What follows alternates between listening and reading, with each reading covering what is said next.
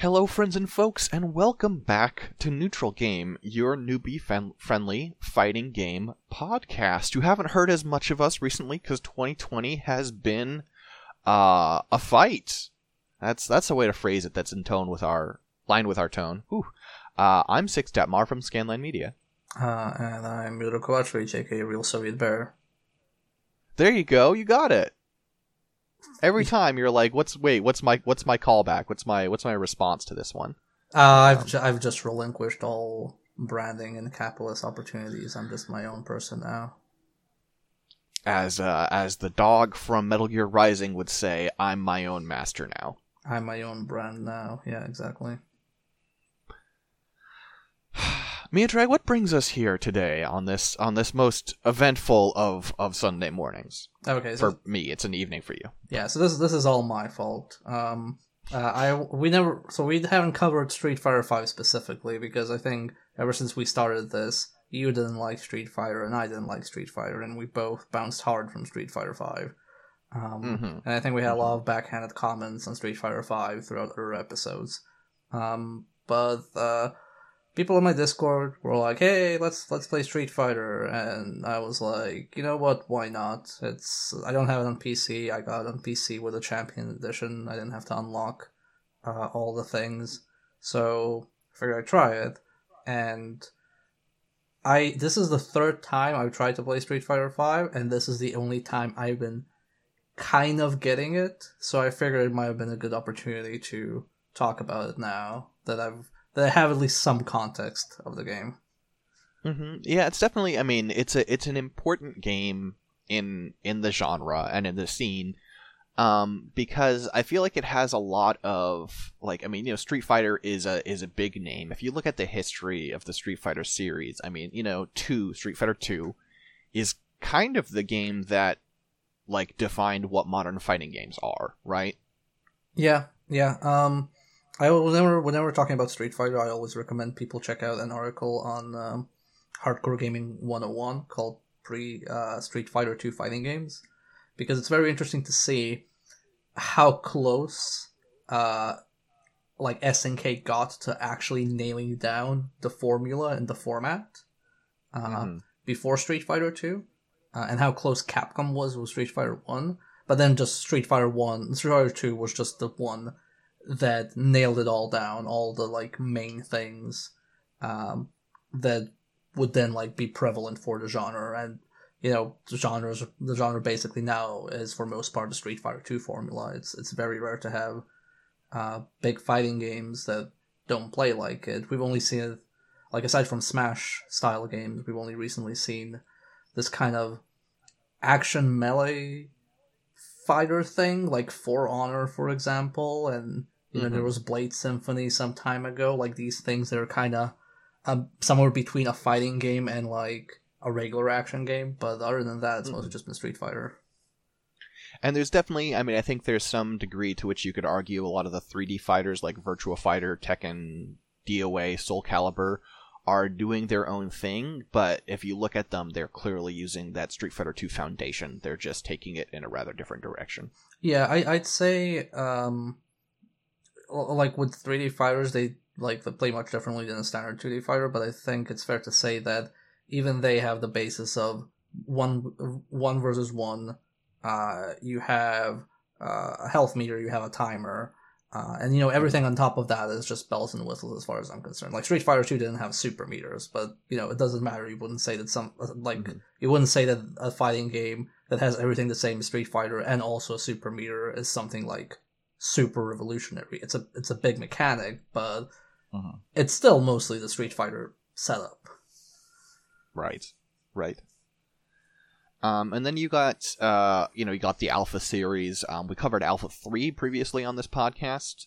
Those games were interesting, and I think they added some ideas, like the Alpha counter, that ended up adding to our conception of fighting games. But overall, Alpha wasn't that big of a, it was big in the moment, but I don't feel like it made any big changes in how the genre has been seen. I think I can't remember where I heard this. It was in one of the many online fighting game content creators, and that was something I just heard like years ago. But for a long time, people, at least in the US, didn't really know how to play, the Street Fighter 3 games, like the stuff after Street Fighter 2. They were kind of like they were trying to play like Street Fighter 2, and it just, the new mechanics, the new systems and stuff like that wasn't clicking. And it wasn't until the West Coast started getting players from Japan visiting now and then, and them showing how you're actually meant to be playing this, that, people, it actually clicked with the people, but it didn't click, with the general consumer base. It was more just like, the FGC there figured out how you're actually meant to be playing this. Mm-hmm.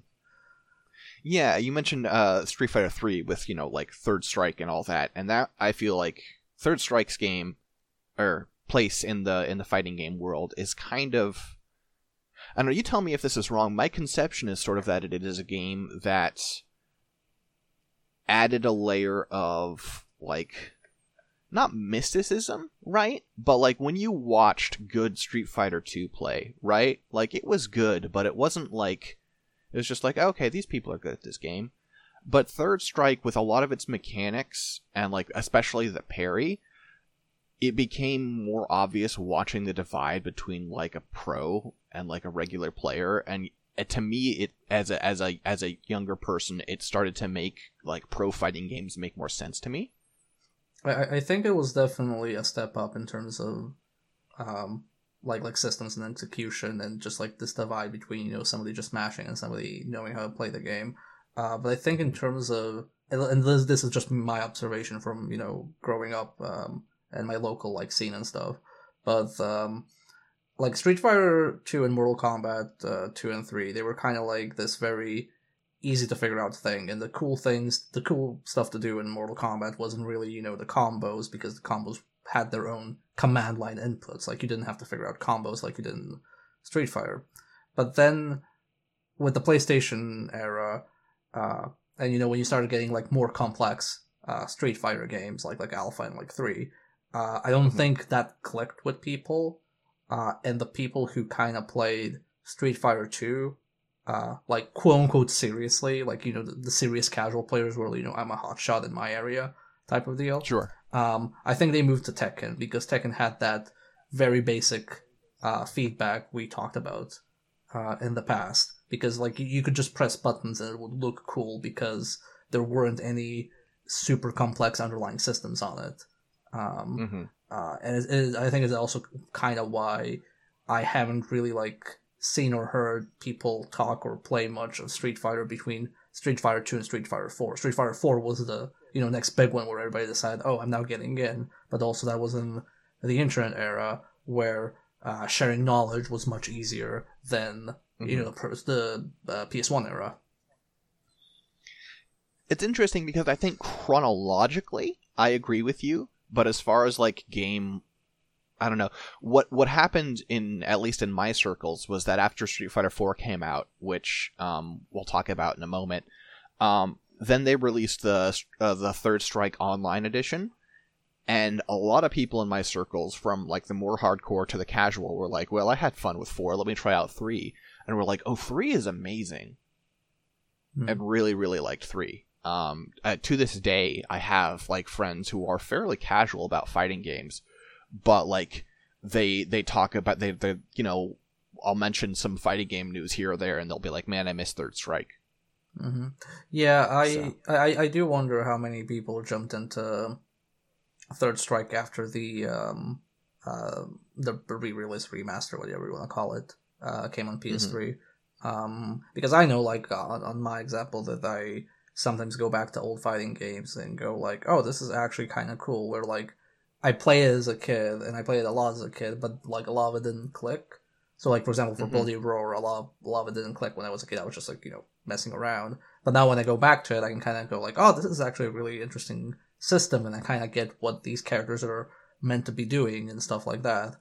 But I definitely think that there was this period of like big complexity and where it was very hard to share knowledge, at least like in my environment, because the knowledge shared was basically either through magazines and or people like in your vicinity, and magazines are going to print out combo or character guide for fighting games. You're just gonna print out like a move list for Mortal Kombat characters or Street Fighter characters, and then when home versions started releasing with their own move list within the game through the pause menu, then that became redundant. So whatever you really learned about a fighting game came down to what you figured out with your friends until mid 2000s when internet access was more readily available, and then people could actually watch videos, read guides, and kind of figure out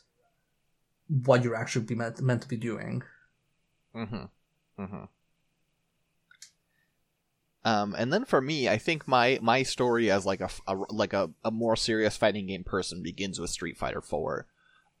Specifically for me with Super Street Fighter 4, but more generally for the community, 4 was a game that after 3 came out during sort of like what the down period for fighting games, sort of the decline where things got oversaturated and people started to drift away from the genre. And 4 marks sort of the beginning of a revival of the genre coming back in a real way. And I think to this day is still a pretty beloved game. Yeah, I think 4 is responsible for fighting games coming back as big as they are now. Like, I feel if it wasn't for 4, we would still... it's still a niche genre, but I think it would be even more niche than it is now. I specifically know that Mortal Kombat 9 went from the previous 3D versions to 2.5D specifically because they cited Street Fighter 4's success. Because they were like, oh, we didn't realize people actually wanted 2D fighters. We thought it was just like 3D. And, Mortal Kombat is one of the most mainstream fighting games, so when they did that and got even bigger because of it, that, pulled up the genre. But I think you can kind of follow the timeline and say, like, yep, this mostly is because of Street Fighter 4. Yeah, and then also, I mean, like, I think there's a degree to which I know there was a competitive, like, scene around, like, Mortal Kombat, Armageddon, and Deadly Alliance in those games back then, but it was really pretty damn small. And I think part of the reason 9 got the play it did in competitive scenes is because Street Fighter 4 expanded the pro scene. You know, people started knowing the names of players like Daigo, right? Yeah, definitely. And we don't need to talk about Street Fighter Cross Tekken, though it's a fascinating game, but its place in this timeline is a little weird. And so let's move on to Street Fighter 5. Street Fighter 5 came out as a very weird launch. Like, they were the director and stuff were very upfront, being like, we're very sorry, this game is not done, basically, is what they said. Ono said, we know we didn't put out a complete product. Wasn't it something like they called it the tournament edition because they were like, we're releasing this game so people can play it before EVO, but it's like the tournament edition. It's not the full game, and the full game stuff will be later, but most people either didn't catch on to that or didn't care, so they bought the retail game despite the warning, and then were like, oh, this is missing story mode. I don't remember there being a warning. Maybe there was, and I didn't notice it. But definitely, I mean, like, it was very clear, at least from timing and stuff, that they were putting it out so people would have time to play it before EVO. That was pretty clear. Yeah, I think there wasn't like an official warning, like you wouldn't go and buy the game and there's a sticker like warning only buy before this date, only if you want to participate in EVO or something. It was more like warning people in interviews or news articles and something like that, which your players aren't expected to be up to date on that. And so it had this weird launch where it was missing a lot of it. Like, it had its story mode was very, very weird and janky. It had basically no tutorials. Like, it had the most bare bones of, like, here's how you walk back and forth. It was very useless. And and it was having netcode issues, and it was buggy, and the graphics were kind of freaking out. It was a very rough launch, I think. Yeah, no, definitely I remember. It's a launch that was so bad that I think it still haunts the game now. Mm-hmm. And one of the things that does still haunt the game, actually, is that at the launch, the netcode was a disaster, right? And people were like, well, it's okay. They're they're working on the game. They'll work on that. And they've worked on a lot of elements of the game. And in theory, they've worked on the netcode. I have not had at all a better experience. I did not have a better experience yesterday with a friend in the United States versus like when the game first came out. I don't think the netcode has, for my experience, improved at all. So what I've been told, and this is just what I heard secondhand from people playing the game, they did something that fixed the netcode for if you're playing with people that are not like close to you, but within like, a reasonable distance, the netcode is better. But for people you had like really bad connection with, it's worse. And then if you're playing cross-platform, it's just like, a roll of the... Yeah. It's like Russian roulette with 5 bullets in. Mm-hmm. Unfortunately, we were playing cross-platform, so it was a disaster. But we'll talk more about netcode stuff later, because it's a little quick to get into that. So they started working on improving the game. They released a big story mode DLC. They did seasons of new fighters, and then they did Arcade Edition, and then Champion Edition was the last, and they have announced they have one more season to come of characters. Yeah, and the Champion Edition is basic. So this is the part that's kind of weird to me, where they release like seasons where it's like, you buy this now, and it's much cheaper than it was before, and you get all the characters, but... like, if you have, it's only like useful if you haven't unlocked all of the characters, and if you've unlocked, let's say, half of the locked characters, it feels kind of like a money waste.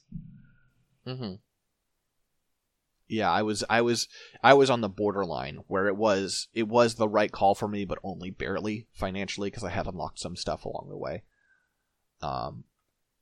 Yeah, it's the way they rolled this stuff out, because the other thing to note is that the characters, this game kind of has a like it's a paid game that has a lot of free to play ideas in it in weird ways, including the fact that as you play through various means, you can earn the paid currency fight money, which you can use to buy costumes or new characters. Yeah, it seems very balanced in this. It seems balanced in the sense of, if you play a lot of Street Fighter, you'll unlock probably all of the characters. If you don't play any of the characters, or you don't play Street Fighter that often, you'll have to probably buy them. But if you play like some Street Fighter and then take a break, and then some Street Fighter and take a break, you'll maybe unlock a few characters or something like that. Which is really frustrating, because, at least for me, I played through the story mode when it launched, because that gave you a lot of fight money. So I played through that, and I was like, okay, I can buy one character now. I read up on the characters, I can't try them, so I'm gonna just go with Akuma and try Akuma. And I bought him, tried him, it's like, oh, I hate this. Well, that's all my money wasted. Yep, gone. Yeah. There's some missteps along that front, and I wonder, I don't know, I wonder how they feel about how those little experiments with. But enough about that. Let's talk about the actual mechanics of this fighting game. I think in a lot of ways this game resembles Street Fighter IV as far as its base systems, but there are definitely some unique spins on it they've done for this one, and I feel like foremost among it is the series of V systems, the V skill, the V trigger, and the V reversal. Yeah, I'd say that's the core thing that differentiates it. Where I think in the previous game, like you picked your like ultra special before the match, like between 1, 2, and I think like later you could pick like both or a third one. In Street Fighter 4? Yeah, you could pick so you could pick 1 or 2, and then you could pick a double where you had access to both, but they did less damage. Yeah. So this one they kind of expanded that to give each character a special move a separate benefit from like a meter move from the V meter, and yeah, the reversal, which is basically just you spend that meter that you use for the V trigger to instead break the opponent's combo while blocking it, I believe. Yeah, it's an alpha counter. Yeah. So V skill is, I feel like V skill and V trigger do define this game a lot, but it's for some characters a lot less than you'd expect. Basically, on your mediums, you press medium punch and medium kick at the same time, and you get your V skill. Each character has 2 now, and there are a variety of things, right? You've got Ryu, where it's like a parry and a different parry. A parry with a follow-up, I believe. Yeah. Which you can block. It's really bad. You can be parried and then just block the follow-up for most moves. You've got like characters where it's like Alex will like stretch and like power up his next command throw, or you can like Zangief can like charge up and gain armor. It's a variety of abilities that are usually designed to sort of enable the character's game plan a little more.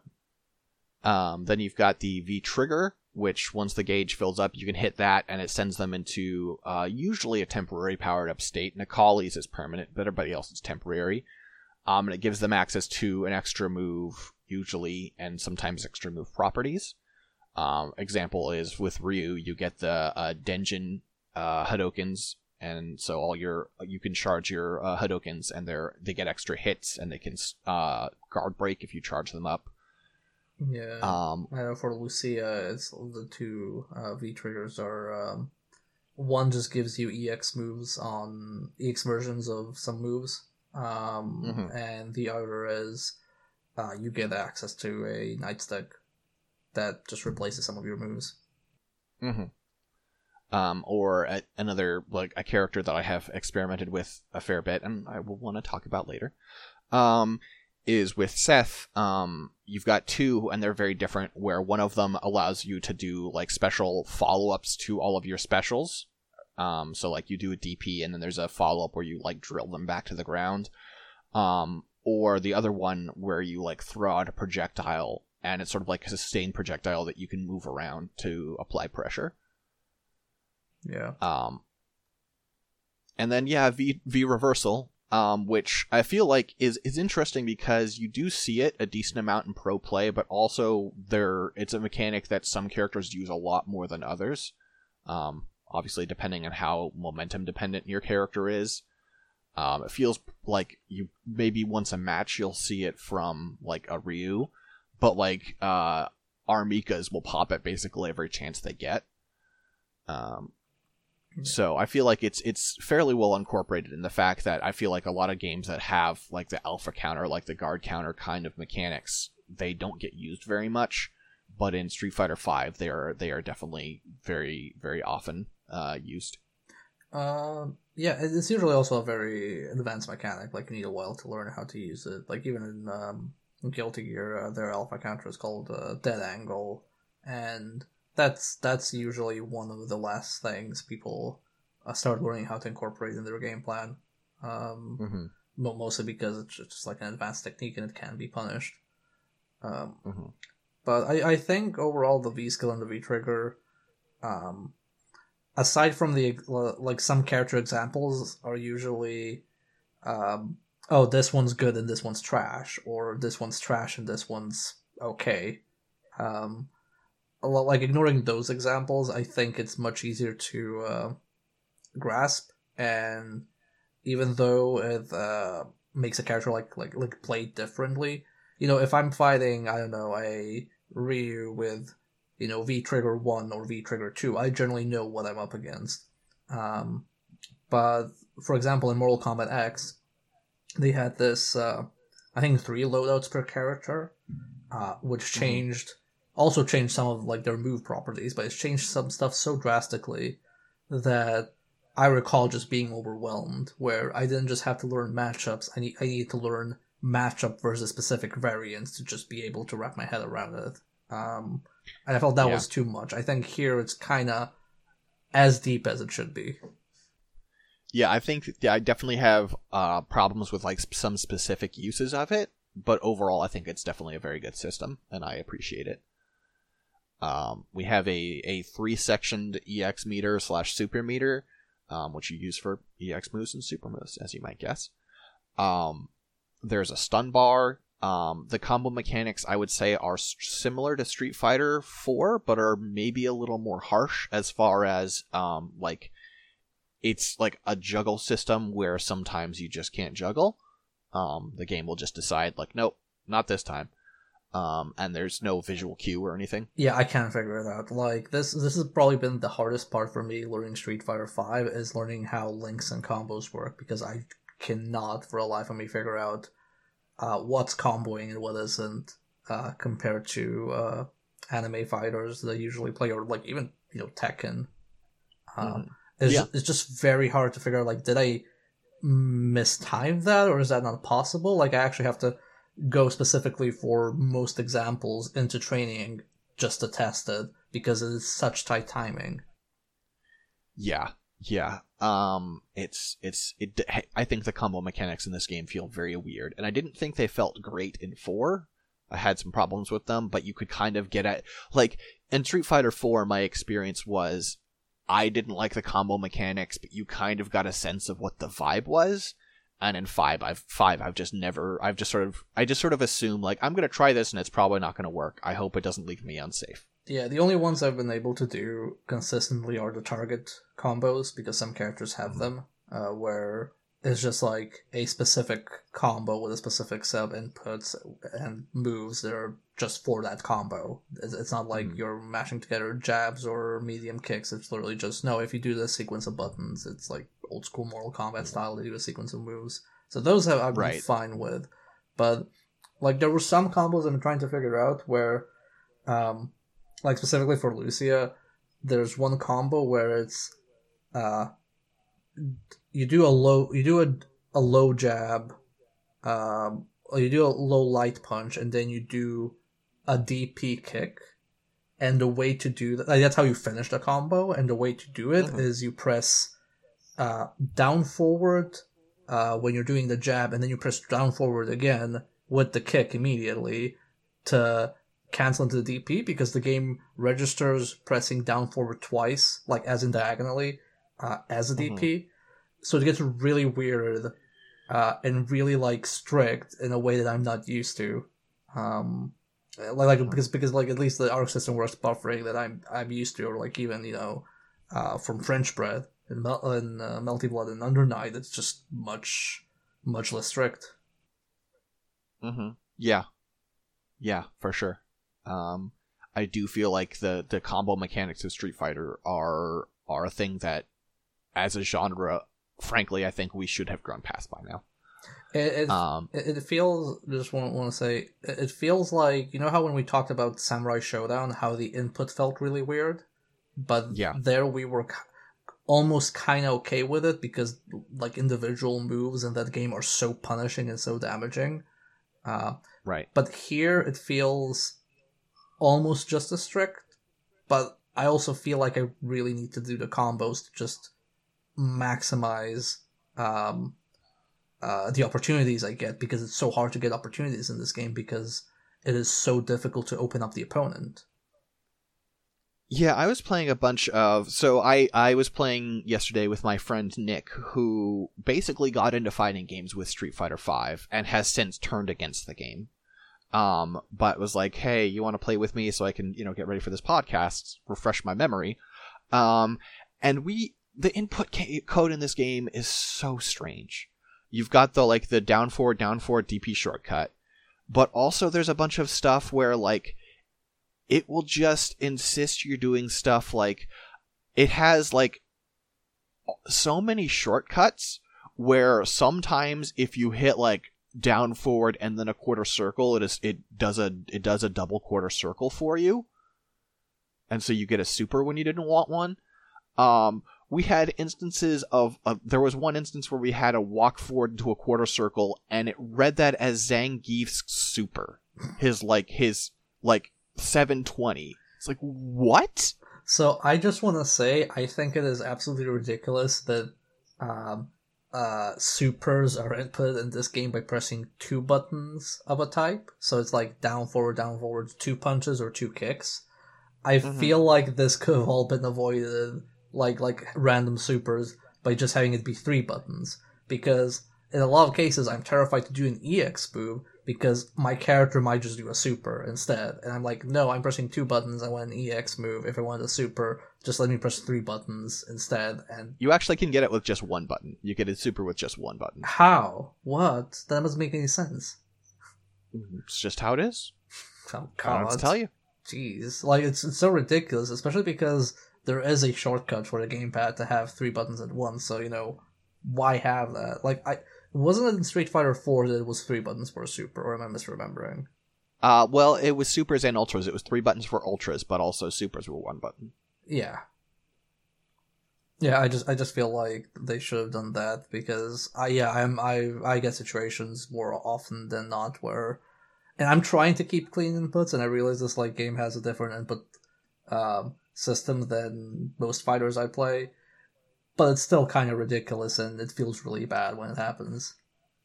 Yeah, it does. And then one other thing to note is that this game does a different style of chip than a lot of fighting games, where most moves, not supers. Supers can do normal chip and can kill with chip, but other moves will only do gray health for chip, and that chip will not kill you. Yeah. Yeah, so in a lot of cases you have this situation where if you think your super can't chip out, you might as well just do it if you expect them to block. But moving on, this game at this point has a pretty huge roster of characters. Yeah, this definitely feels like a second this is what I expect from, I don't know, a second Arc System Works game. Like, they release here's the first game in the series, and now here's the second one, and this is the size of a roster I'd maybe expect. Yeah, and there's also an interesting mix. There's a surprising number, I found at least, of new characters. There are characters returning from every iteration of Street Fighter, except for, I guess, 1. I don't think there's any character that hasn't been in a game since 1 before.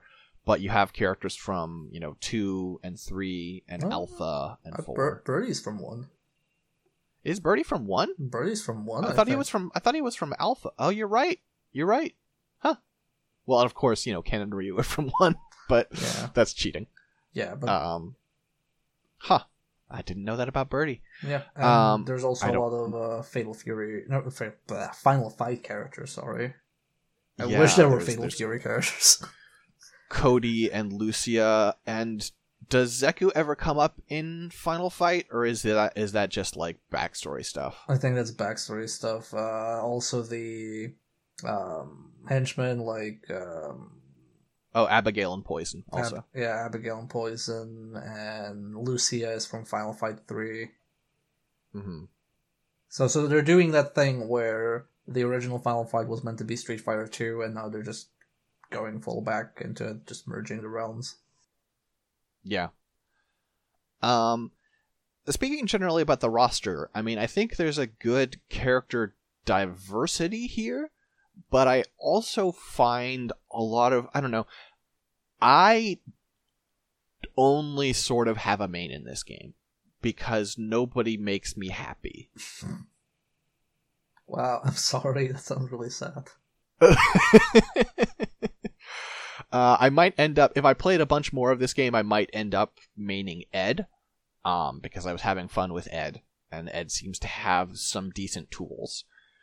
But every character I tried that I liked, I would be like, I like this character, but there are so many matchups where this character is just wildly unfun. Yeah, so I'd say up until Akuma was released, I tried every character. So I was on during my second try, and I didn't like anybody, so I played Ryu the first time. Actually, how my approach went was I went through all the characters and was like, I'm just gonna play what's her name, the Brazilian lady. I keep forgetting her name. Laura. Laura, yeah. I played Laura, and I did really well with Laura. And I didn't want to play her because I didn't understand why I was winning. Like, I would win a match and be like, okay, and then I'd lose a match and like, what did I do differently? I don't understand. So when I went to Ryu, and I lost far more, but I had like, it was very clear to me, oh, I could have done this or I could have done that. Like, I saw the opportunities I missed or misread or whatever.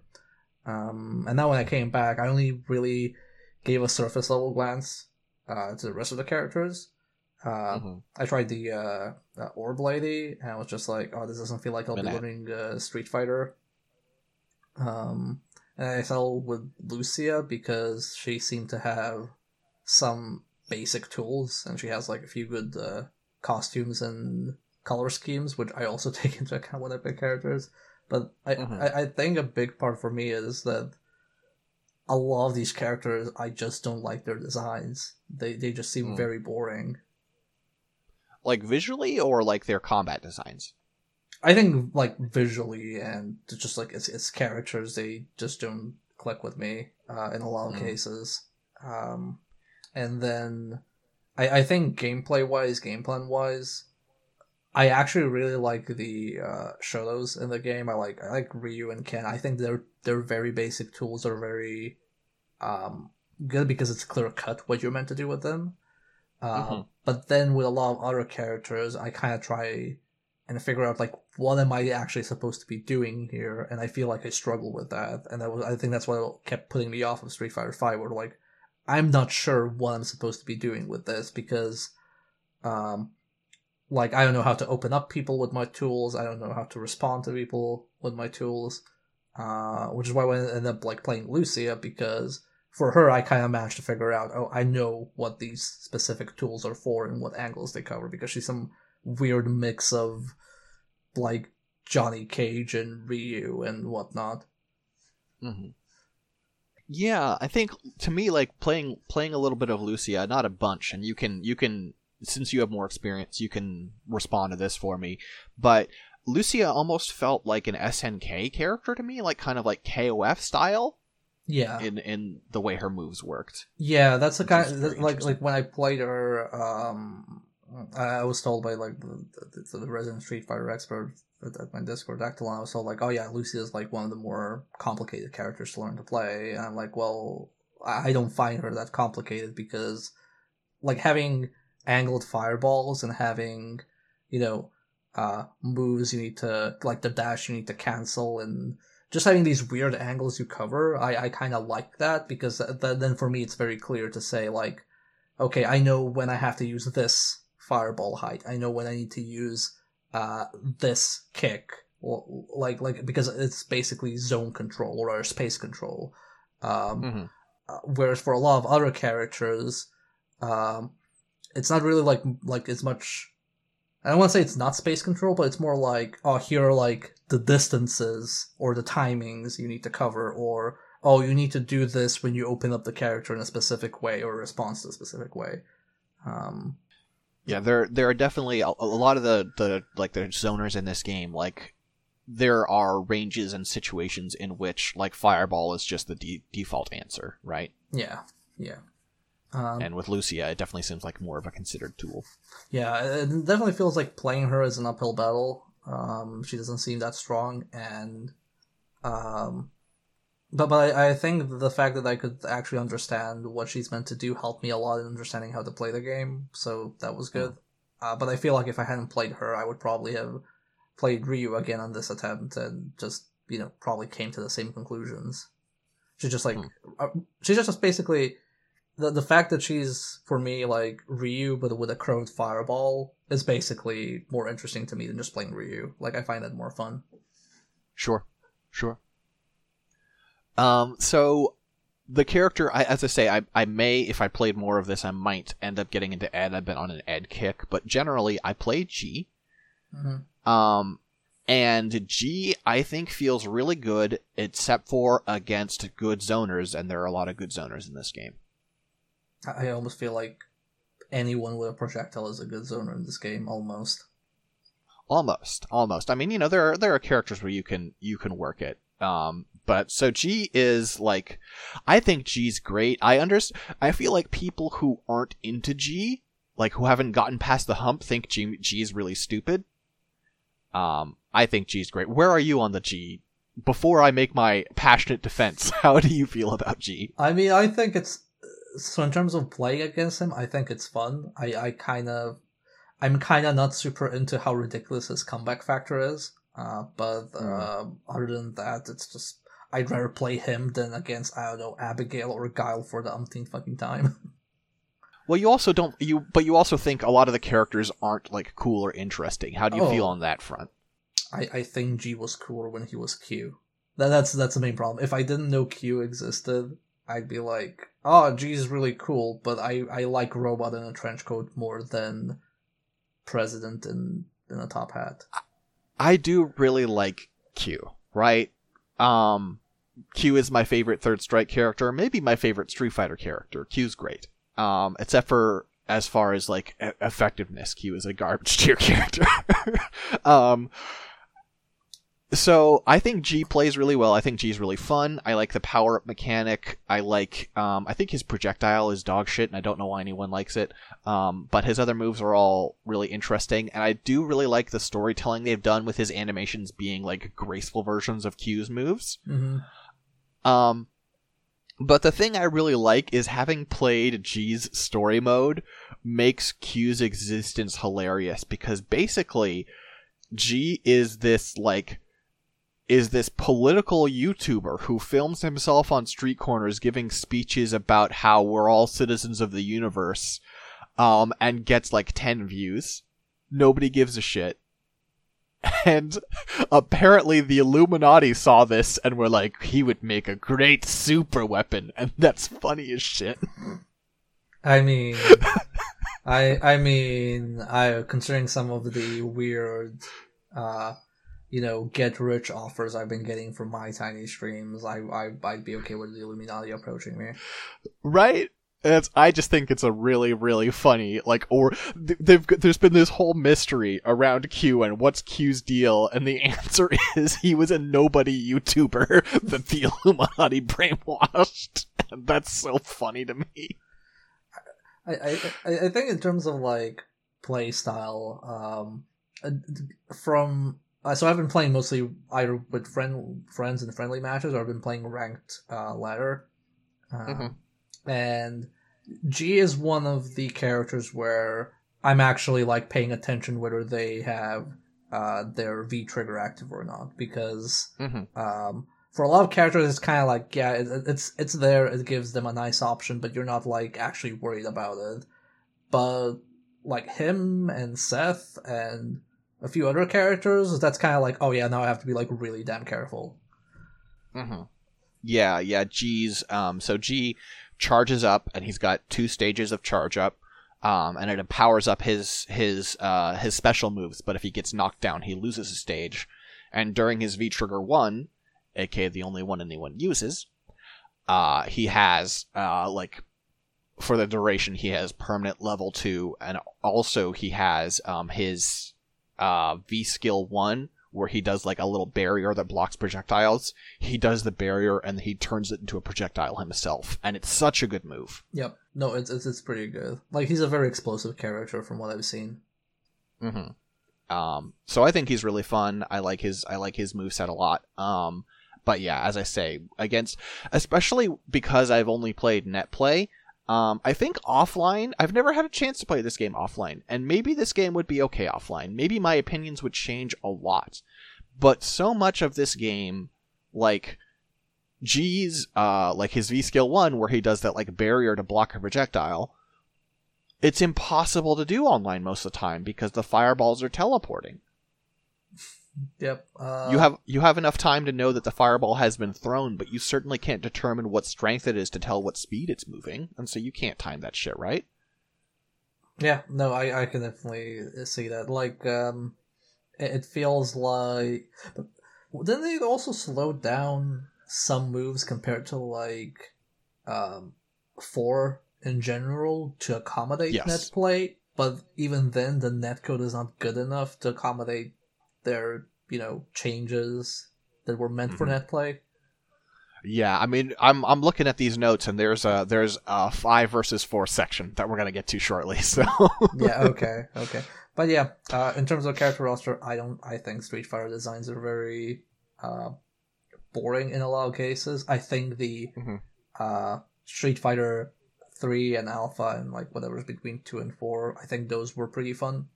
In a lot of cases, I think 4 ended up including so many characters that even for me, like, I could pick multiples that I thought looked fun. But in 5, it's just like first off, I don't really like the art style. Like, I could look, like, you could put Ken in any costume, and I just cannot get over how much I dislike his face, or the Kuma, or how much he looks like a sunflower. Yeah, there is, well, he looks like a lion. Come on, be fair. So I think I like a lot of the ways they've reimagined some of the characters for this. Like, they've got, like, Mayor Cody, for instance, or some of the new characters have interesting art design. But this is the game that, like, I am not in game development, right? And I have always been aware of the idea that some stuff is contracted out, right? Some stuff's outsourced. And nothing has made it the reality of that more, like, crushingly obvious than Street Fighter V, where you can tell that different people worked on Alex than worked on Urien. Yeah. No, definitely, like some characters just, I don't think look good. Like, I don't like their design, and it's like, it doesn't, like, I cannot find a costume that'll make them look good to me, even, like, if I try. And then, other characters, I think, look fine. But also, like, in the base level, just not, super interesting. Like okay, like I have, like, you have, like, E Honda, who is a classic, and I'm kind of like, okay, it's a sumo dude. I've seen that a million times, and I know it's a legacy thing, but I would prefer that he was more updated, like, how Cody was. Right. Yeah, the instances where they just didn't do much is certainly a bummer. And I don't know. The other thing is, as you mentioned, just even when the characters look good, like, I do think they did a really good job on Urien. You may not like the direction, but I think Akuma is well rendered. Yeah. But there's sometimes, like, stuff where they try to reimagine a character to make them stand out, like with Ken, like, oh, we want him to stand out from Ryu, and it's like, well, banana hair, do. Yeah, banana hair. Yeah, and, like, I think Ryu is fine. I think, like, Ryu looks perfectly fine, and I think he's one of those iconic designs that's simple for a reason, and that's the one I would never touch. And I understand now they didn't want, Ken to just be, Ryu but American. But then there's also some characters like, is Zeku the ninja dude? Yes. If you were to ask me right now, like, to name something about him that I remember, like, as, like, a defining feature of him, I'd be like, does he have maybe a ponytail and gray hair? I'm not entirely sure. Well, he can switch. He's got a young Zeku mode. Okay. Where he gets a different color of hair. I always think of it as being red because the person I play uses a special costume. Okay. It's red, but I think it's not actually red. But that's the thing. Like, I don't know. Like I couldn't, like, describe him to you from memory. I could just be like, he's the, like, generic looking ninja dude, or like Ed. I'd be like, oh, he's the guy that looks like he's Swedish, which is a shame because he looks, like, really fun, and I actually really like his win quotes, and how he plays. But like, there's just, like, a lot of these characters that just feel, oh, I like, from memory, I don't remember anything defining of them. Like, there's nothing that, like, sticks with me. And then even, like, I mean, I think for a lot of characters, I come across, I feel more positively about the way they stand out than you do. Maybe it's because I spent more time with the game overall.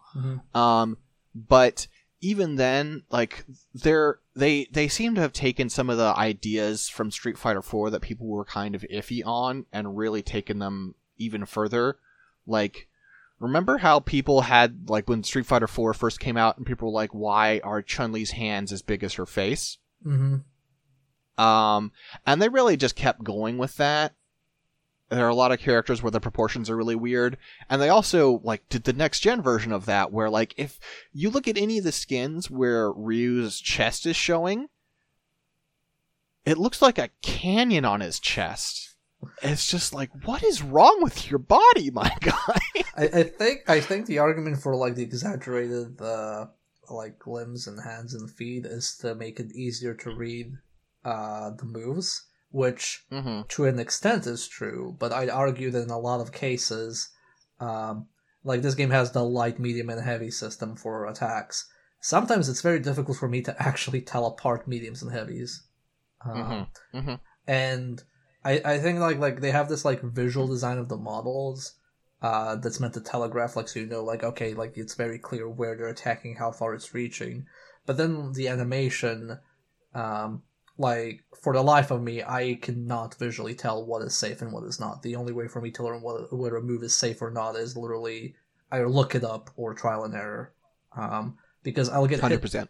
I'll get hit by something, and I'll be like, oh man, that was like a really heavy move. Look at that, like, you know, hit stop, that like oomph on the sound effect, and you're like, oh yeah, I can punish that. That was like probably unsafe. And like, nope, they can block instantly. And like, what? And then they do some other move which looks like a generic thing, and I'm told, you know, in my stream chat, oh, by the way, that's punishable. I'm like, what? That looks like a jab. Yep. No, it doesn't really make sense. And before we move on for characters, I want to have a special moment for Seth. Because I played a lot of Street Fighter 4. Played a lot of Street Fighter 4. Hundreds and hundreds of hours. And I was a Seth main, and I love Seth. And it would have been so easy for them to make Seth work in this game, and they just didn't. Seth is really neat. I like... So there's the good and the bad, right? The good is they made Seth an NB, and I think that's cool. The bad is they've made it because Seth is crazy now. And it's like, oh, look, this doesn't understand what gender they are. Like, okay, well, that fucking sucks. Oh, I just thought Seth was... I didn't even watch the story. I just assumed Seth was badass enough that they can pick whatever gender they want. Yeah, that seemed like that was from the trailer, but no, it's oh no, there was a data corruption when they downloaded to their brain, and now they're crazy. Oh, okay. And then their move list... Okay, so it's very different from Street Fighter 4. It is not the same character, basically, at all. Except for, like, in concept, I guess. Not really a move thief anymore, which is what it used to be. Except for V skill 1 is like you suck them in and you take a move from them, right? Oh, yeah, Now... It's like you get the litter from Johnny type of deal. Now, imagine... Super Smash Bros. Kirby, right? Okay. Imagine if Kirby could suck you in and hit down and absorb your power, and then use it once and it was gone. I'd say it wouldn't be worth the effort. It super isn't worth the effort, and it's also not even particularly because it's the Street Fighter V and their weird combo system. It's not even particularly viable to combo into that shit. It just sucks. It destroys the whole character. It sucks. In conclusion, with Street Fighter V Season 5, please make you able to keep that move you stolen for the rest of the round, and then Seth will work as a character. That's all it will take. I mean, yeah, I'm just like, it's kind of weird to me that it doesn't work like that. I guess the thing is they probably don't want it to be like a one and done. Like, they don't want you to just like use that move once and then never do it again. But... you know, the solution to that is just make the move good in general and then have it also have the added benefit of the first use or something. Well, and like, yeah, I don't know. There might be something you could do as far as like, because it is a 2-part move, right? Like you do like the suck in that he had from 4, where he does like little like tornado effect on his stomach and pulls them towards him.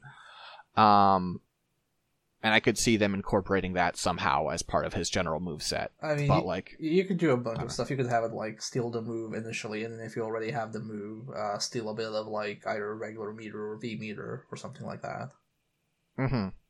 That's a good point. But yeah, like his special move is like he does like a Dio from the JoJo's fighting game, like lunge forward with like, you know, basically it's an elaboration on his like Street Fighter 4 Hyakuretsu Kyaku, where he just sort of stands there and you get hit by kicks even though you don't see him move. Mm-hmm. And he does that with punches. It sort of like looks like Dio doing the flurry of punches from the fighting game. It looks cool as hell. He's got a DP that's a shout out to Darkstalkers. He's generally I think he's cool. It's just that his kit just doesn't come together. It fundamentally just lacks a game plan in a way that's very frustrating to me. Yeah. And in case you're wondering, yes, Seth does still use he/him. So okay. I mean, I just go like I'm just always disappointed when somebody uses the old skin. Mm-hmm. But well, if you use the old skin, you're a goddamn coward. Yeah, that was what I was going to say. I think I actually said that on my stream. If people use the old skin, they're a coward. Looks so good now. And then I guess in honor of my friend Nick, who I played a bunch with yesterday and have played most of my time with this game has been spent playing with Nick. Kage is actually really fun to play. Kage is Ryu has excised the Satsui no Hado and it has taken on its own form. Really fun moveset. Also just kind of fundamentally busted and also looks like complete garbage. Yeah, I the only reason I'd play Kage is because he has an Asura skin from Asura's Wrath. That's about it. Mm-hmm. Yeah, Kage, his Hadoken is like attached to his fist, so he does like a punch Hadoken, and that's a cool idea because he can also do the Shakunets to throw it, but it's a shitty move. I think that's Dan's Hadoken, basically. No, it doesn't even leave his hand. Okay. So worse Dan. Yeah, worse than Dan. If you do the EX, it'll do a crumple, but it's just a bad move. But he's got a lot of cool moves, but he himself looks like what if Evil Ryu was running from the cops and tripped and fell through a Halloween city. Yeah. He's just like, he's got a random set of horns. He's got like dumb like vampire fangs. He looks like complete trash. Yeah, no, he definitely looks like somebody took the shortcut. And they were like, oh, well, we have Ryu. Can we make Evil Ryu? No, well, we made Kage. And they just took the Ryu model because they were short on time. Mm-hmm. And it's, as I say, it's a bummer because his moveset is actually pretty cool. But moving on from characters, so you've mentioned a couple of times you really don't like the way this game looks, right? Yep. I think, like, I definitely have some problems with the way sometimes it can look like chiseled Play-Doh. But I do like sort of like the sort of like the flowing like liquid effects they do on a lot of attacks. I think those look solid. No, and those some are of really like good. Those I like. And like the like electricity and the various like special effects, like the fire, I think those look pretty good. I think that the now that you mentioned those painted things, I think if this game looked more like it was painted, like it was like Samurai Showdown style painted, I'd be all over it. But here it's more like you have the painted effect, which is, you know, traditional martial arts, like drawing, writing, and whatnot. But then like the actual characters don't look like they're drawn; they look like you said, like Play-Doh. Mm-hmm. Yeah, I don't know. For some characters it works better than for others for me, but regardless, it works best when they're wearing a lot of clothing, because when you see their bodies they look creepy.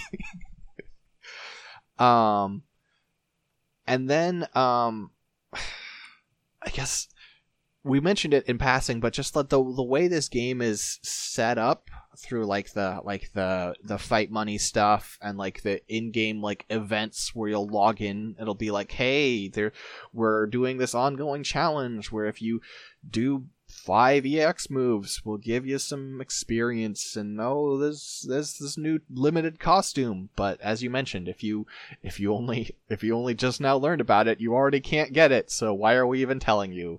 And this is a bunch of weird stuff around that. Yeah, Okay. I don't know why they do it like that. I know why they do it like that. They do it like that because they want people to be logging in daily. But also, Hmm. I feel like if you're like, there's ways to limit people from coming in late or something like that. Like, or even if they come in late and just farm it all in the last possible moment. Um, well, it's basically using like live service stuff that's comes from mobile, and free to play stuff, and it comes also from games that people are far more involved in. Like you can see a Hmm. lot of these things in RPG style online games. Like this is stuff you expect, from your Destinies, from your Final Fantasy 14s, from all of that stuff. Like people log in, Sure. they're very invested, stuff like that. I think for people who play fighting games, a lot of them want to jump in and fight. Like Yeah. they don't really want to go like, oh, I have to make sure to log in and do my fights for my daily reward so I can unlock the progress towards that thing. It's like, do fighting game, like I would love to see their stats because maybe I'm wrong and fighting game players do play the game like that, but it just seems like trying to uh, make engagement that isn't really fully compatible with the genre. It's almost like I like to see their stats, and I'd love to see Mortal Kombat 11 stats because Mortal Kombat 11 also has that thing where they expect you to play every day for the rest of your life. Hmm. And like I can appreciate them thinking like, well, we can take this fighting game genre and like does like spin it into, because as you say, I think there are two things going on here, which is one, people who play fighting games are like, get your shit out of the way, I just want to go fight. And then also I feel like people are they want to play and they don't, right? Like I don't know anyone who wants to fight every single day, right? There are days when you're like, nah man, I don't want to log on to netplay and just fight some idiot with lag. That just doesn't sound like a good time today, right? Yeah.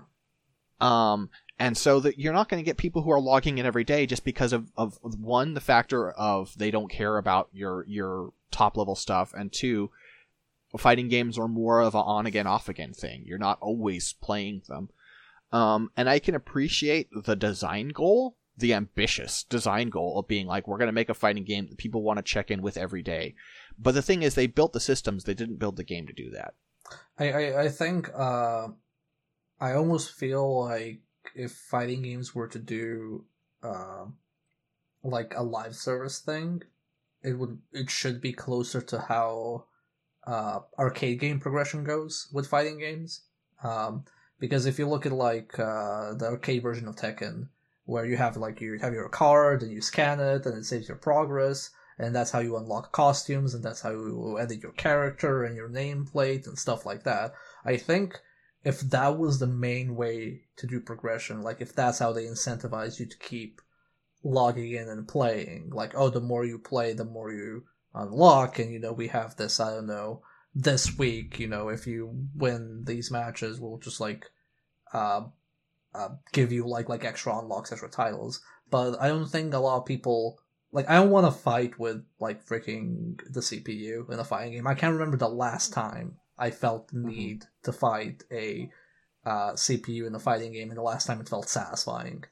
I mean, I feel like it would be really, this is maybe too much me hopping on a bandwagon, but why don't you just do the like battle royale fight for like battle pass, where there's the free version and then you pay for the nicer version and you can buy levels and it gets you a bunch of cosmetics. Man, this is my personal take. I don't really like battle passes personally, because a lot of them, so the reason I don't like them is because the way a lot of them are balanced. I like the fundamental idea, but a lot of them are balanced in a way where it is genuinely impossible to play more than one game or two games with a battle pass. Because I remember, Sure, because I see what you mean. because like you have to play it like daily. Like I remember I played like a few games with battle passes, and I'd be like, okay, so I have to play this game, like every day for 1 to 2 hours to be able to get everything out of the battle pass by the end of the season. And then people go like, oh, it's just 1 hour. Like they go, why are you complaining? It's like, yeah, it's 1 hour a day out of my 24-hour life. I have other things I want to do, and I'm always in the mood to play it. And then when you, I mean, yeah, go ahead. I think this is a psychological thing, and I get it. But like, I mean, I play a bunch of Apex Legends, which has a battle pass, and it's like I am trying to get everything in that battle pass. But like, if I were to play Fortnite, the battle pass would be like a fun bonus. I certainly wouldn't be trying to get everything. I think you just need to get over the psychological idea that you need to get everything, because you're just getting more skins and more UI elements. It doesn't matter. Yeah, I know. It's just like I just don't I don't personally like the idea of games trying to make themselves your main game. If that makes sense. Okay. Sure. And the reason why a lot of games do that is because the best way to measure how well your game is doing is like daily active users, peak users, monthly, weekly active users, because these are all stats that are actionable. Like you can say, oh, we have a dip in this many people playing, so we need to incentivize people playing more regularly so the numbers are higher, because so it becomes this weird thing where you get the you have the indicator, which everybody agrees is a good indicator, but you're trying to maximize that indicator, so you'll do things that aren't necessarily making people enjoy themselves more, but will actually maximize login time. That's why we have these daily login things, because if I just need to spend like 2 minutes per day jumping in the game to just get a thing and then log back, that's low effort for me, and then my numbers as a game developer look good because I say, look how many people jumped in today. So that's also like one of the reasons why live service games kind of do these things. And Battle Pass is just another thing of that, just like an evolution of that. And I think it's more rewarding for players because they get more stuff that way. And if you have one game with a Battle Pass and you really like that game, it's a net gain for you. Yeah. But if I was to play like multiple games, I'd be like, well, I can only really pick one because I don't have the time to play multiple of these games to get my money's worth out of Battle Pass. So, sure. And then we're getting into the situation of, okay, do I buy, a hypothetical Street Fighter V Battle Pass, or do I buy an MTG Arena Battle Pass? And then all of a sudden, Street Fighter is competing with Magic the Gathering, which makes absolutely no sense because they shouldn't be competitors, but all of a sudden they are because they're getting the same like going in on the same target, which is my time. Sure. So that's kind of my logic towards all of this. But to go back to this, yeah, this is basically trying to be set up as a live service game, and a lot of things are there, I think, in their attempt to like maximize people jumping into the game. But I also get the feeling that a lot of the methods they're using, and I don't say this like in a derogatory term, like, oh, it's like mobile tactics because mobile tactics are bad. I mean more in the sense of, I feel like the way a fighting game is played is not played the same way as the games they referenced for this service stuff that they did. Sure. And I think what they should have done is, let's look at how people play fighting games. Like we have the arcades in Japan. We know how people play fighting games there.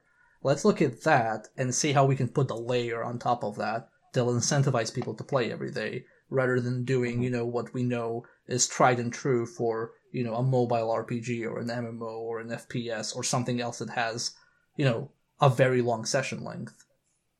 Yeah. And then another thing that ties into this games as a service thing, and it's just a very interesting, Capcom pushing boundaries here, was the whole ad fiasco. Do you remember this whole thing very well? I remember it existing, but I don't remember the details of it. So basically, and this is still there, you can still see the remnants of this in the game. They added a special variant of the default costume to every character called Ad Style, where there were pre-designated spots where you could place advertisements on the character's body. And then they were going to have ads in the loading screen and also ads on some of the stages. So this is a bad example of what I mentioned, where they should figure out how people play fighting games and then add something on top of that. Because this is the part of I don't really want this in a full retail product. If this was a free game, I'd be like, yeah, sure, let's go. Like, I expect ads in a free game or in like a very low barrier to entry game that doesn't have DLC or otherwise. But doing a premium product that has DLC and then doing ads on top of that is a bit ridiculous. Mm-hmm. It just gives a very poor look. And you can still see, like, I don't think they ever actually got advertisers for it because they ended up deciding that this was a bad idea so quickly. They were still trying to sign those contracts when everything turned against them. But ad style is still in the game. And for a while after, in the run up to Championship Edition or Champion Edition, and for a while after it came out, you would get loading splash screens telling you to buy Champion Edition, even if you already had and were literally playing it. Nice. I think so. It's very hard to know where this came from. Like, it could have been just like a suggestion from somebody on their team. It could have been, project leads. It could have been Capcom management or whatever, because the game wasn't earning them enough money, and they were like, okay, what can we do to get like the target figures we want, like money wise, and like they went like, oh, let's do ad stuff or whatever. So I don't know where this came from, but I think it's like a very not like how we call it. It was very like uninformed decision. Like, I think it's like they're very unaware of like the perception this brought onto them. Mm-hmm. Yeah. So all that said, we've talked about the netcode being bad. We mentioned the tutorials were bad at launch. They added more stuff, but the tutorials never really got good. They're still pretty bad and weird. Where like there are a lot of tutorials where they're non-interactive. They just play a video, and that's a really strange choice. The input code's rough. I don't know. And for me, a lot of this comes down to the fact that, so I mentioned my friend Nick, who got into fighting games with Street Fighter V, right? Mm-hmm. And we would play, and there came a day where we were logging on, and we had played Street Fighter V fairly recently, and we were like, we want to play fighting games, but we just don't want to play Street Fighter V. And Nick has kind of bumped off of Anime Fighters, just hasn't gotten the feel for him. And Nick was like, hey, why don't we play Street Fighter IV? And ever since then, we've been similarly regularly playing Ultra Street Fighter IV, including like within the last week. And playing them so close in proximity, Street Fighter IV is so much a better game that it's kind of strange to me. Yeah, I wonder, like, I'm not as like in depth familiar with Street Fighter 4. I did play it, but not that much. I wonder how I would react trying to get into it versus trying to get into Street Fighter 5.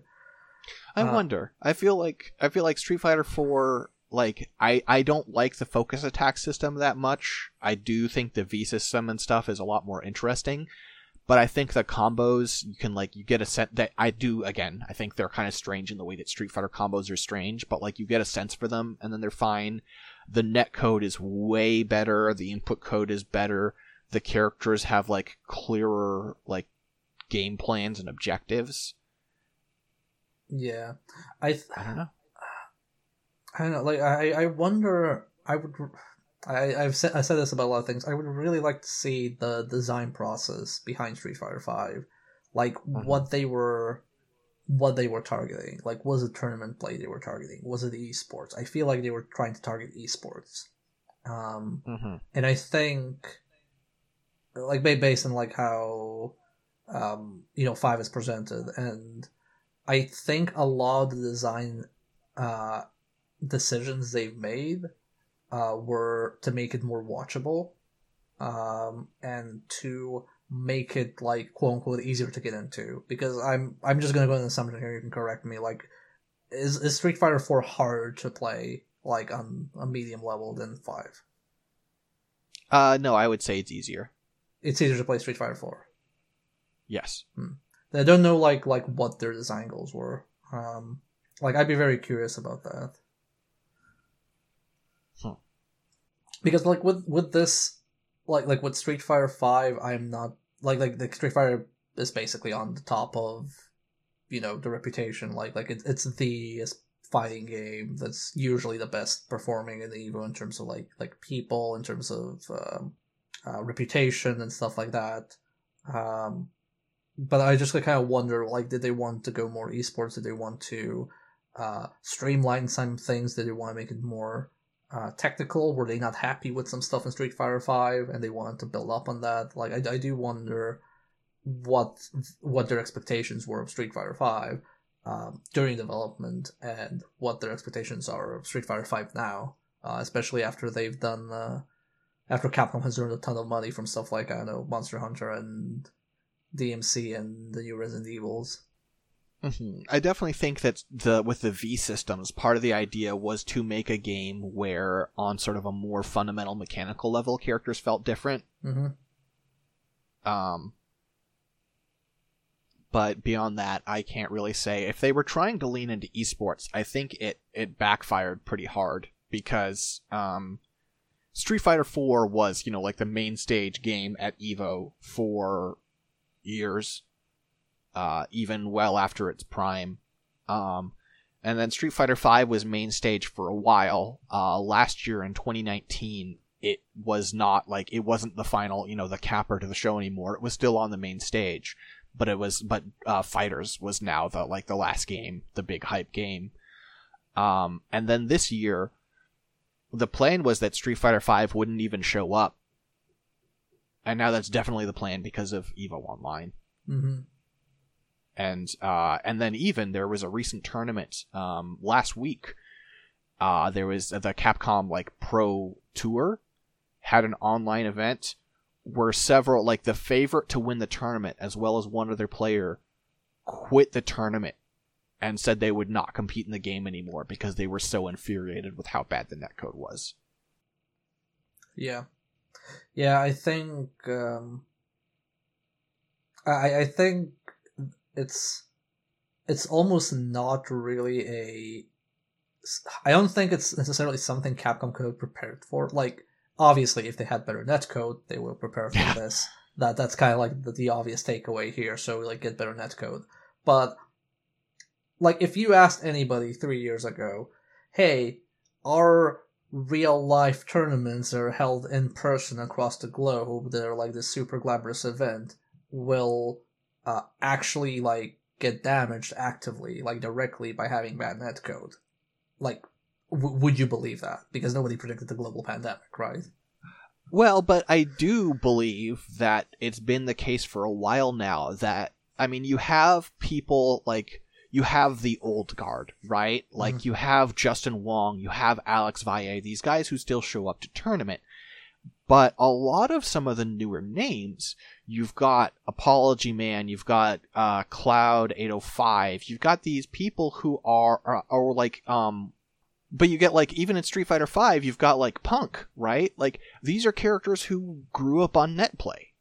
That's what got them into competitive fighting games. You have these online warriors who get confident and then show up to tournaments. And even the ones that are really good become stars, and the ones that aren't become the foundation, right? I follow a lot of fighting game people on Twitter, and a lot of them in the last couple of days were retweeting God, with locals disbanded, I have a renewed appreciation for those online warriors who show up and cheerfully go 0-2. God bless them.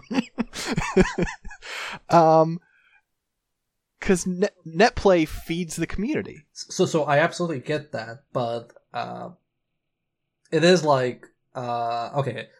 So here I'm gonna give you what I assume is corporate speak, where it's will the netcode work for most people playing? Most people being people who live in close proximity, who live in the States, who live in Europe, who live in Japan. They don't come with the expectation that people will play, Japan, Europe that often, because they'll be oh, that's already technological. Technology doesn't allow it, even if it maybe would.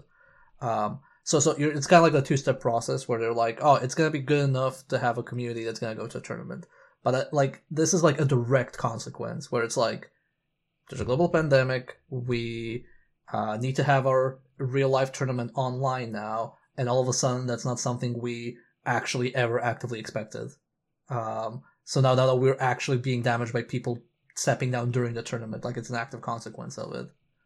Yeah, I mean, I appreciate that this is not a thing they necessarily they couldn't have anticipated, but they also, I mean, like there is a reckless disregard for the maintenance of this game. Yeah, no, I think the netcode is not good, and I think it's like the competitors are doing much better with their like even like some games with delay based netcode. I've had a more pleasant experience in some matches in Street Fighter, and like, I mean, even just like beyond like, I don't even beyond the idea that netcode isn't good, they've had so many opportunities. This game has been out for years now, and they've been developing for it. They just haven't addressed the problem.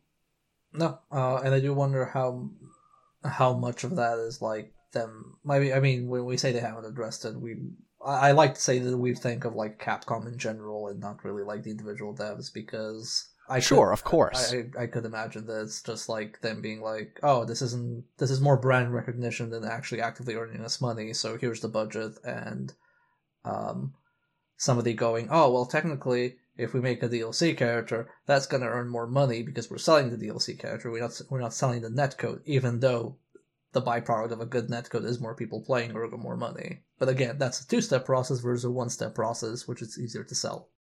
Mm-hmm. Yeah, I mean, like you don't have like, you know, I know there are exceptions to every rule, right? But you don't have people like on the ground floor building a game like Street Fighter who don't love the game and are working their asses off. That's not how this industry works. I have problems with the game. I have nothing but respect for the team. Yeah. But yeah, I hope I hope this is like a wake up call into like what they need to invest in the future and how to invest if there is a future. I mean, if there is a future, that's too dramatic. There probably is a future for Street Fighter, but I don't know what kind of future it is. Yeah, I think it might be a while before we get Street Fighter 6. It might be another like Street Fighter 4-esque revival. We are at least going to get one more season. We're going to get 5 more characters. Who are you looking to see here, Mio? I mean, Scalomania went fighting EX Slayer, so that's down for the count. Well, I mean, they could make the deal, right? They might be able to. They might be able to. No, they gave Skullomania to fucking like SNK Heroines. To SNK Heroines, and that was like they knew that game was going to be bad. That was just a pure fuck you to Capcom. Yeah, I mean, I would love Skullomania because Skullomania is great. Honestly, this is going to be super far-fetched. I would like a guest character. Like an actual guest character from within Capcom. Like, I don't want a guest character. I don't want, like, an SNK or a Tekken character or whatever. I would really like them to just take a non-Final Fight character from their repertoire and just put them in. Like, I think that would be rad. Like, someone from Darkstalkers or from Project Justice or, I don't know, even, like, you can bring somebody from Red Earth for all I care. I would be really happy to see some of the characters from Project Justice. That would be really cool to me. Yeah. I think I would be really happy to see from Street Fighter returning characters like Makoto would be a welcome addition to me. Yeah, that would be a good character. And I'm the only person in the world who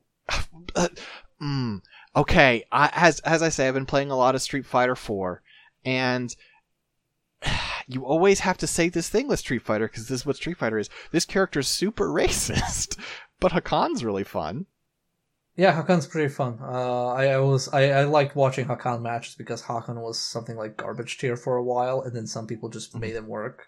They kept buffing his oiled up stuff until he was like he wasn't like good, but he was good enough that the fact that no one had any matchup knowledge meant he could sometimes just clown on people. Yeah. I think from the only like returning actual Street Fighter character I like playable is Dan, but nobody's gonna like buy Dan, and they're never gonna sell Dan. Yeah. Who would pay money for a joke character? It's ridiculous. Yep. I would. I Yep. mean, I would, but most people won't. Yeah, I probably wouldn't, to be honest. Yeah. So Dan's like out of that, which is like a shame because I like Dan as a joke character more than what's called Fang. Mm-hmm. Yeah. Fang, yeah. Yeah. But I don't know. I mean, they're not going to fix the netcode, right? It's way too late in the game for that. I mean, they have rollback. So the main thing when people say like it's too late to fix the netcode, it's usually, oh, you can't just add rollback to a thing. So they have rollback. They just have their own proprietary rollback instead of using GPO rollback. So they probably can't put. This is my estimate. I'm not a programmer, so I don't know. But I assume they can't just put GGPO in there, because that would be too much work. I mean, they could. It would just take a long time. But they could probably do improvements to their own netcode, possibly by seeing how GGPO works and like seeing where they can optimize their stuff. So I don't think it's too late. But them saying that it's like one more season sounds like the game is now in overtime. Like they want to wrap it up, but now they're kind of like, oh, we can do one more season. So they're doing it. How this sounds to me is... So this is done by Dimps, right? This is like... Yeah, Nocturnal Studio. They're probably either like wrapping up Street Fighter and putting it into like maintenance mode after this, or they're setting up for another project. And usually when you're starting a new project, you can't really have your full team on the new project. Like you kind of scale it up. Like you start with small and then you add more people as the project advances. So it could be that they had enough people left over that they decided, oh, we can actually do one more season at this capacity while the other team is starting on a new project, and then we're going to move the rest of the team to that project. Like, that's just, like, at least from, like, my knowledge of project management is how you can and here's a thing that I'm curious about, because this is a theory that I've had, but I don't work in game dev, right? One of the things that I wonder is, with a bunch of people working from home because of COVID, if it's easier to develop new content for stuff you already have than to try and build a new project. It really depends on the stuff you're developing. Like if they're developing characters, like the art assets might be easier. Implementation might be longer. It really depends on the team. Okay. Usually the thing that suffers the most from remote work is stuff that has a lot of iteration involved, because when there's a lot of iteration, whether it's implementing new things or testing new things, it's much easier to just talk to the people and organize that. But if you're something like in like an early phase of a project, that involves a lot of meetings, a lot of syncing up to estimate the scope and all of that. So that's much easier to do in person. So it could also be, they're working from home, and it's much easier for them to do another season of this, than start like drafting the next project, which is like Street Fighter 6 or something else. So it could also be that. But in terms of individual people working on stuff like, the meshes or something like that, you usually just like, even when you're like programming, like, I don't know, new moves or whatever, or making VFX for new moves, a lot of that is just like, I'm going to work on this for a while, and I'm only going to stop to get clarification on, hey, how should this look? How's the progress on this? And you just give people status reports. But the thing that suffers the most from remote work is like, do I need to talk to you in person, and do I need to do it often? And that's much easier to do when I can just walk up to you and talk about it, or get a lot of people in the room, than, like doing it online, doing voice call, ending it, doing something, going back after half an hour, doing it again. So that's the part that suffers the most. That makes sense. But also, I mean, like, the way, at least for Street Fighter 5, the way they've been developing these characters, or my understanding of the process, is that they've been contracting out a lot of the stuff to, like, different, like, outside contractors. And so that part probably hasn't changed one iota for them. Probably not, no, because a lot of those contractors like you have like big contractor studios, which just like this is a studio with the sole focus of just making assets for others.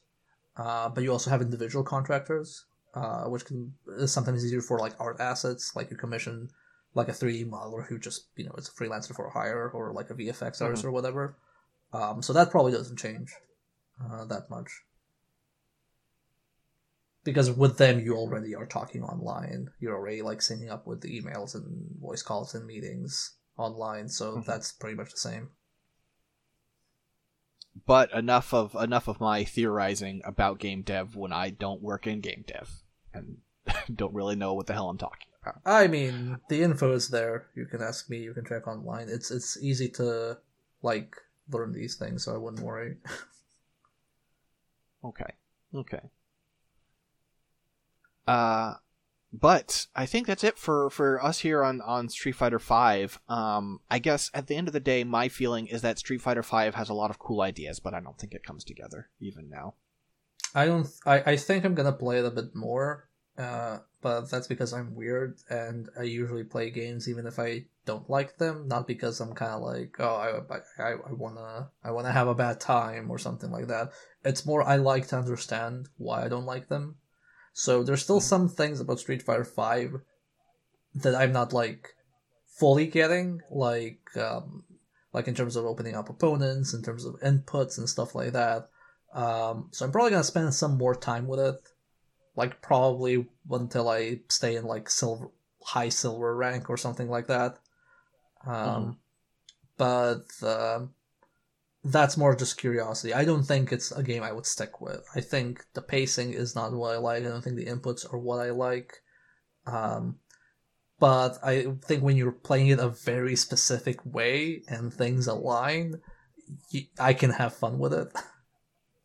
But it's also like that's a lot of effort for me to put in to have a return of some fun where I can just, fire up Grand Blue or Blaze Blue or Under Night or whatever and have fun immediately.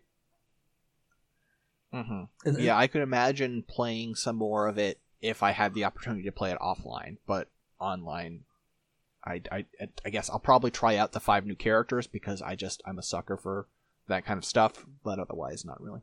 It kind of feels like it has the opposite curve for me than Tekken, because Tekken is like a lot of fun on the low level for me, and then you get to the mid to high mid level of play, and then you're kind of like, you just realize you don't know anything, and you get this brick wall, and then you're stuck there for a very long time, and then you move forward. Whereas here, I feel like that wall is very immediate. Like, I feel at the start, I have a bad time, and until I learn how not to have a bad time, I'm not gonna start having a good time. But that's like my experience with it. It's not representative of a objective fighting game design experience. Yeah, fair enough. But I think that takes us to the end of the show. Miyadrog, where can people find you and your work on the internet? You can find me on twitter.com/mdkii. That's MDK Roman numerals 2. And I'm also on twitch.tv/RealSovietBear, where I play video games. And I also stream. I've been streaming about Street Fighter every now and then, so I'll probably do more fighting games.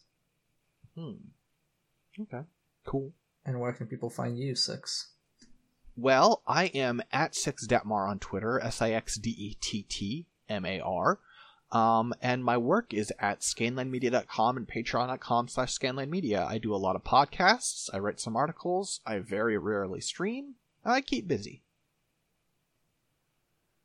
Okay, and before we go, we were a bit late on some episodes, but we kind of have a plan for the next few months, so it will hopefully be back on a regular schedule. Yeah, I mean, that's just to let you know, we're not apologizing. Yeah. Life has been a lot, and, this is just how shit goes sometimes. Yeah, but this is something we still enjoy doing and want to continue doing. It's just sometimes there are other things in the way. You know what, Midrag? I'm gonna say that in a less professional way. Oh, I missed you. I miss you too. Anyway, goodbye, folks. Peace.